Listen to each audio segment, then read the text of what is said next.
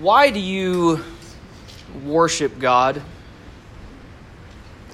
And you don't have to answer out loud. In fact, I'd rather it be a contemplative kind of question, but I do want you to give it some thought. I want you to contemplate it. Why do you worship God? Why do you worship Jesus as God? Maybe you've never had to think about that question. Maybe nobody's ever asked you that question. And so for some of you, maybe your pattern of worship, your life, your relationship with God is something that you've not really ever questioned. It's just kind of been a part of who you've been, maybe for some of you, your whole lives. But I want you to think about why you worship God as we wonder how important is worship? How important is Christian worship? I would even ask, what comes into your mind when you think about worship? You think about that term. Maybe what comes in your mind is a setting like this. Maybe what we're doing right now, you think, well, this is worship. We didn't sing any songs, so we lacked that part of worship maybe, but maybe it's like this. It's in a chapel, we're at a Christian school, and this is worship, or at least something like this. So maybe for you would say, Sunday morning at church, that's worship. In a service, in a building with people, that's worship. Or a youth group gathering. Maybe some of you even attend youth group here, where we are right now. And so when you meet with your youth group, that's worship. Or maybe you've been to a Christian camp. And in your minds, that's a worshipful experience. You think of being there as, well, that was worship when I was there. And how you answer these questions likely depends on your own experiences, maybe even your vocabulary. So, for example, if you've heard someone say about worship, or maybe you've even said things like this yourself, man, I really enjoyed the worship today. I enjoyed the worship today. Or, if it's in the future, I'm really looking forward to worship tonight, or on Sunday, or whenever it is that it would take place. Then probably the way that you define or think about worship is that for you, it's an experience. It happens occasionally. It happens at certain times or places or on certain days. Maybe it happens once or twice a week, for an hour or so at a time. And in that case, it would really be a lot like going out to eat. I enjoyed going out to eat for that hour that I did it on Monday.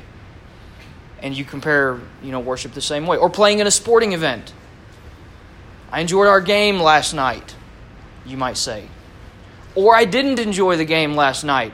Again, depending on how how it worked out for you. How did it go for you? How did worship go for you? And that might be how you would decide whether or not it was enjoyable for you or not. But maybe worship means something different for you, or maybe it really doesn't mean much at all. Maybe you would even say, I'm not a worshiper.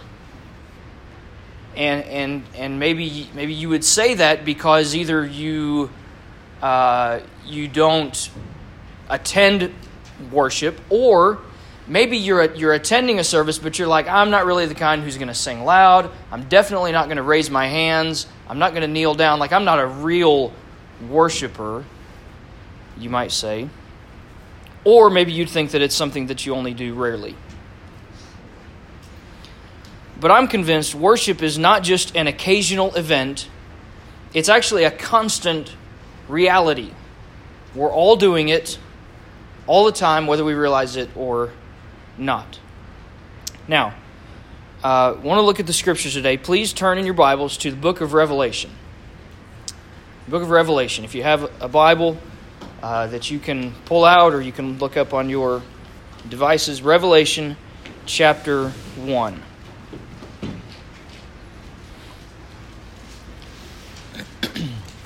So perhaps you're even thinking something like, how important is what we're doing right now? Why does our school set aside this time every week for chapel? How important is it really? But there are things that are going on in the world that are real. There are things going on that we can't see that are real, and those real things that are happening in the world are the reason that we worship. All right, the book of Revelation. It was written by Jesus' apostle John. John had been exiled. He'd been sent to live all by himself on a deserted island during a time when many Christians were being pretty severely punished for their faith in Jesus. So it wasn't like he was sent to a tropical island for a vacation. He was sent to a deserted island as punishment for following Jesus. And he wrote this book of Revelation not to give us what most of us think about in terms of Revelation, not just to give us the visions, the symbols, the images. Those things are important, but he wrote this letter mainly to urge Christians to faithfully endure in worship. He wanted to tell them our worship of Jesus is really important, even when we're being opposed for worshiping Jesus. And that's why he wrote this letter. So read with me the very beginning. We're going to start in chapter 1, and I want to read from verses 1 through 8. And you can follow along while I read. Revelation 1 through 8. John writes, "The revelation of Jesus Christ, which God gave him to show to his servants the things that must soon take place. He made it known by sending his angel to his servant John, who bore witness to the word of God and to the testimony of Jesus Christ, even to all that he saw. Blessed is the one who reads aloud the words of this prophecy, and blessed are those who hear and who keep what is written in it, for the time is near. John, to the 7 churches that are in Asia, grace to you and peace from him who is, and who was, and who is to come, and from the 7 spirits who are before his throne, and from Jesus Christ, the faithful witness, the firstborn of the dead, and the ruler of kings on earth.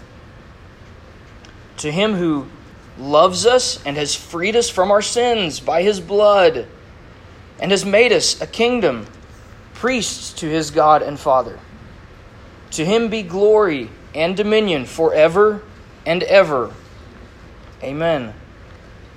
Behold, he is coming with the clouds, and every eye will see him, even those who pierced him, and all the tribes of the earth will wail on account of him. Even so, amen. I am the Alpha and the Omega, says the Lord God, who is, and who was, and who is to come, the Almighty." So my original question at the beginning was this: why do you worship God? Why would you worship God? And in the time we have left, I want to give you 6 reasons why we worship God, or maybe we could say 6 realities for worship. Okay, so you don't have to take notes. I'll number them off, but what are the real things that are happening in the world that would help us to understand why we worship God? Why would we purposefully and not just occasionally, but constantly worship God? And John helps us to see these things in what we read. Here's the first reason why we worship God. Number 1, we worship God because of who he is. So we worship God because of who he is. So look back again at verse 4, and let's see what we're told about God. John is writing to the 7 churches that are in Asia, and he says, "Grace to you and peace from him," and here's how he describes God, Him who is and who was and who is to come.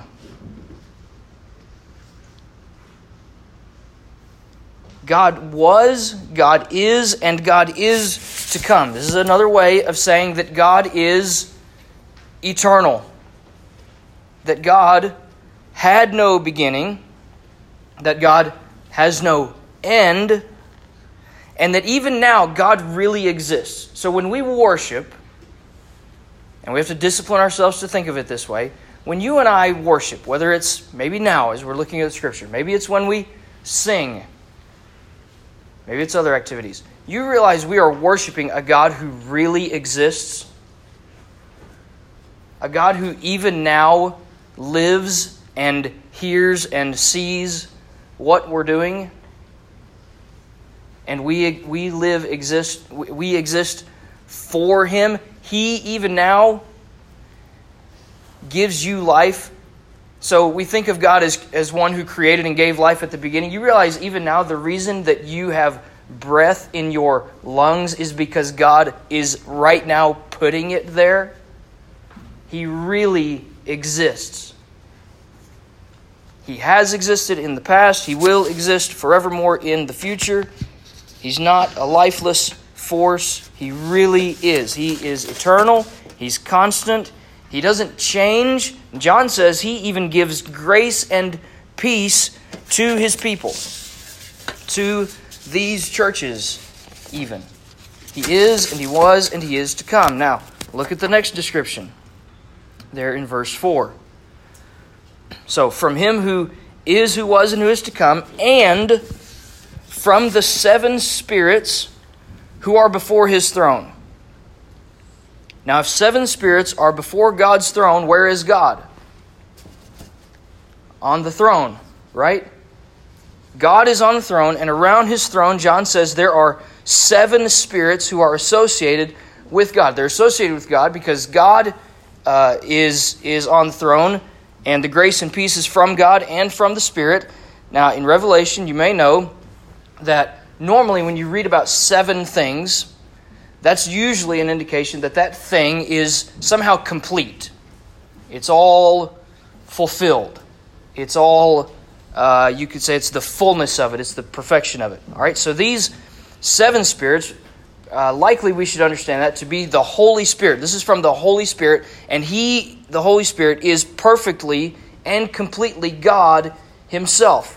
So John is saying you have, believers, grace and peace from God who's on the throne and from His Spirit who's around the throne. And, look at verse 5, and from Jesus Christ, the faithful witness, the firstborn of the dead, and the ruler of kings on earth. He wishes them grace and peace from Jesus Christ. So, when we worship God, when Christians worship God, we're not just worshiping a vague deity. We are actually worshiping a Trinity. We're worshiping the 3-in-1, the Father, the Son, and the Holy Spirit. The God on the throne, the Spirit around the throne, and Jesus, who is, and there's 3 things that are said about Him. Did you notice that at the end of, or in the middle of verse 5? The faithful witness. What does it mean for Jesus to be the faithful witness?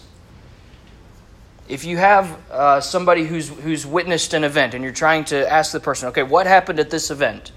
Would you want to listen to a faithful witness or an unfaithful witness? Obviously a faithful witness, right? Because you want an accurate telling of what they've seen, not a deceptive one.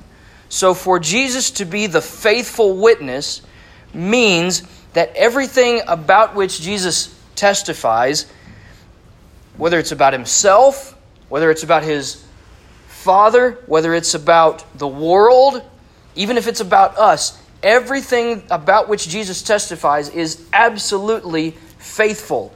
It is true. If Jesus says it, it's faithful. It is true. So, do you want to understand yourself best?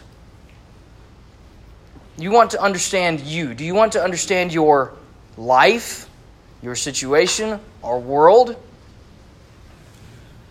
Then I would say, pay attention to what Jesus says about you and about reality, because He is a faithful witness. He's also, according to verse 5, the firstborn of the dead. The firstborn of the dead. This is another way of saying what Jesus says about Himself down in verse 18. So if you have it there in front of you, John 1:18, Jesus says that He's the living one. He says, I died, and behold, I am alive forevermore, and I have the keys of death and Hades. So friends, this Jesus, who is the faithful witness, He literally conquered death. He literally overcame the grave. He says that He now possesses death. I have its keys. I own it. He's the faithful witness, the firstborn of the dead, and He is, at the end of verse 5, the ruler of kings on earth. The ruler of the kings of the earth. So, the one who rules over death also rules over every human authority, past, present, or future. Every human authority. Think about the authorities in your life. Even in this room, you have authorities, right? You have teachers. You have coaches. You have parents. In government, you have authorities. We have authorities. We have law enforcement. We have senators. We have congressmen. We have governors. We have a president. We have a vice president. We have authorities. We understand what it is for people to possess authority, to rule over, to have authority over something, even whether it's a classroom or an athletic field or a nation. We understand the idea of authority. Some of you might be big fans of our current president. Some of you might be really nervous, even in middle school, maybe because of what you hear on TV or you hear your parents talk about. You might be really nervous about the elections in November. National leaders, world leaders even, will come and go, some for good, many for evil, but Jesus rules over all of them. Jesus rules even the kings of the earth, and we worship God because of that. So we worship God because of who He is. We also worship God because of what He has done for us in Christ. Verse 5 says, to Him who loves us and has freed us from our sins by His blood. What has God done for us in Christ? First, He loves us. Remember how I said you'll understand yourself best when you understand what Jesus says about you? What does Jesus say about you in this verse? That He loves you. He loves you. Jesus loves you. And how does He love you? How does He love us? How has He shown His love for us? The verse says that He has freed us from our sins by His blood. There's never been love like this. No matter if you think of the most dangerous situation in your life that you've ever been in, where you thought your life was in the most possible peril, never has your condition been more perilous or more grave or more severe as when your sins are counted against you before God.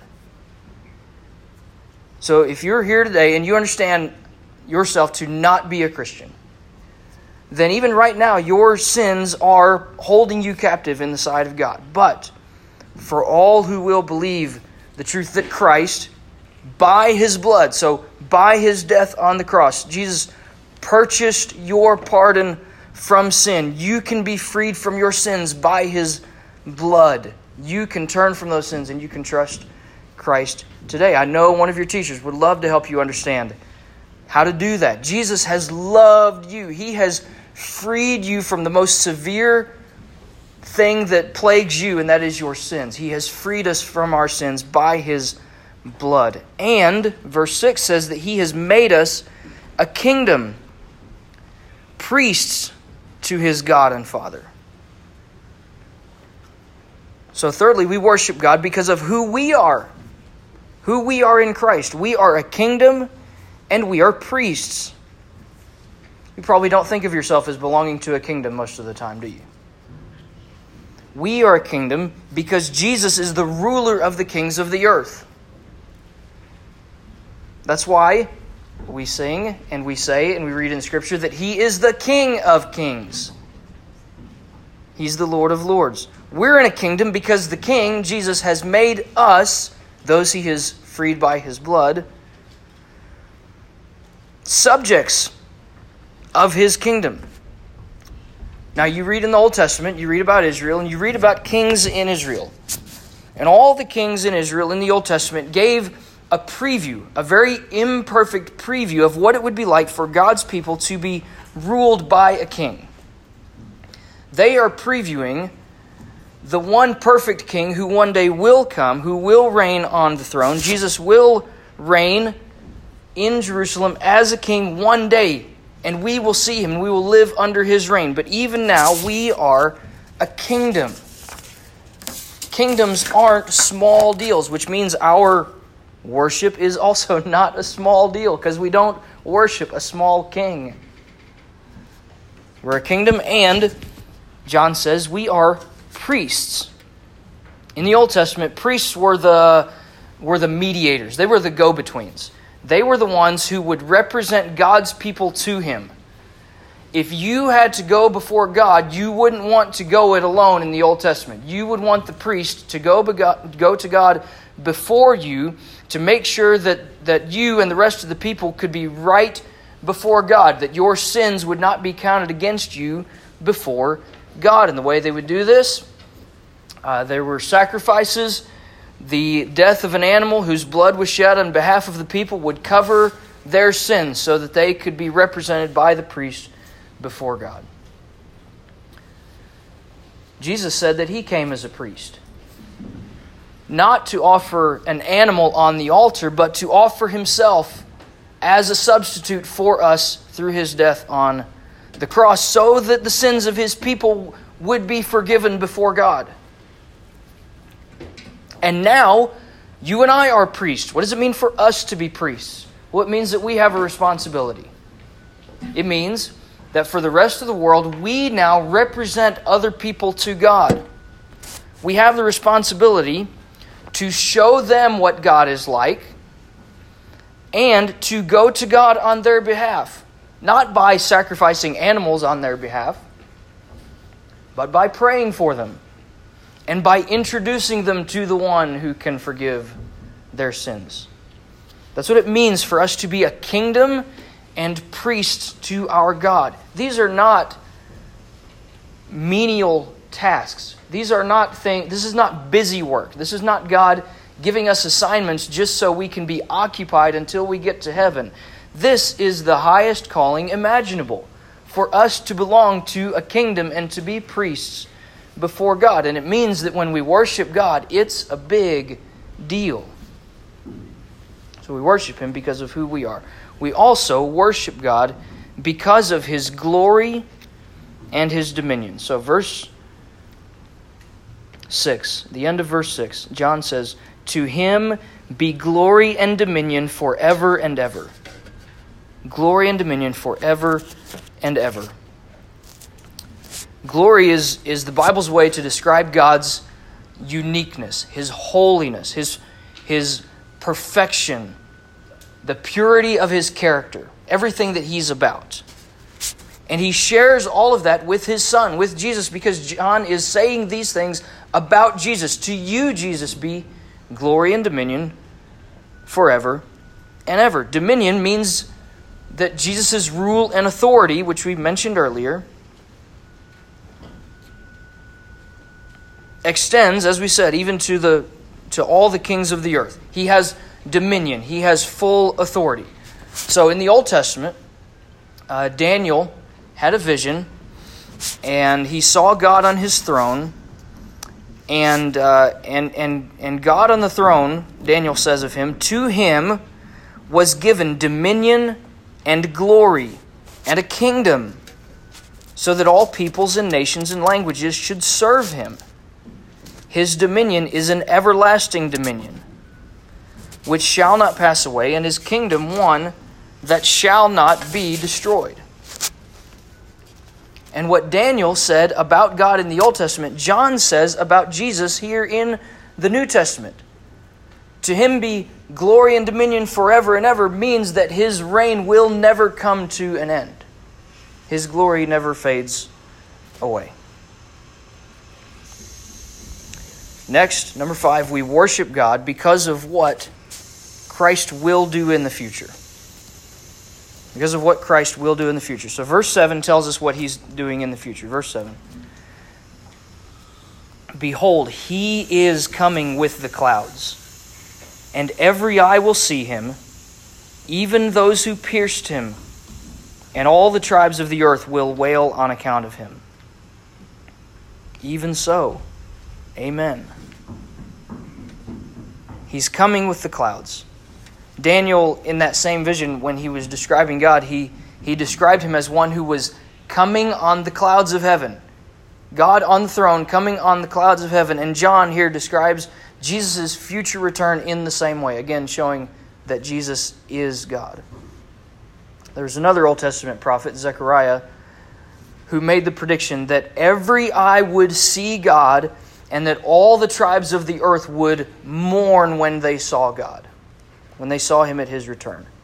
And John here again is saying that Jesus is the one of whom Zechariah spoke. Now, why will people mourn? Why will people wail? Why will they weep loudly at Jesus' return? And the answer seems to be because of the finality that it represents. He will bring all things to an end in order to make all things new. This is a good thing. This is what we should hope for. As Christians, we don't set our hopes on this world and this life becoming everything we want it to be. We need God to intervene and come make it all that He intends for it to be.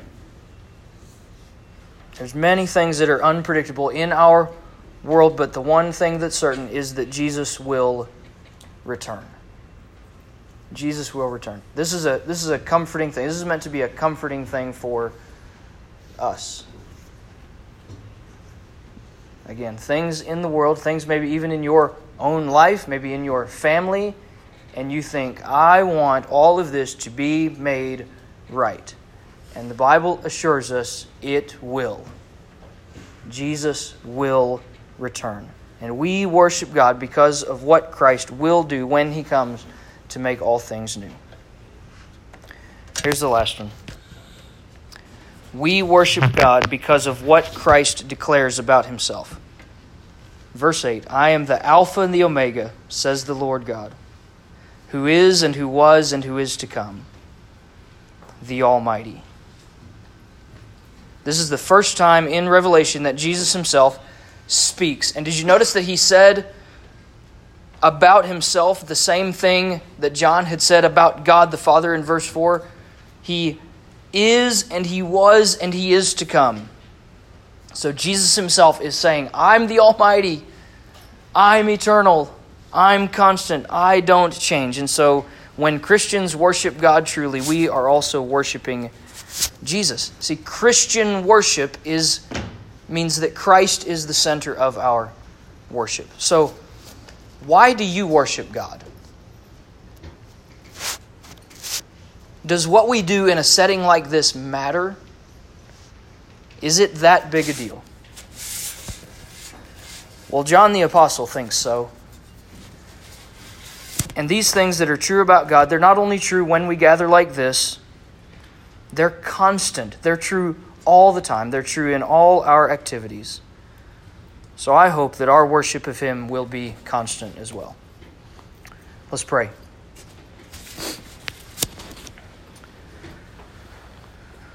Father, we do declare with John, to You be glory and dominion forever. We trust that the way you have ruled and reigned throughout eternity, you will do so in the future, and you're doing so now. So I pray that every aspect of our lives will be a response to that it will be a worshipful response to you because of who you are and because of all that you have done. Thank you for loving us. Thank you for freeing us from our sins by the blood of Jesus. We pray in His name. Amen.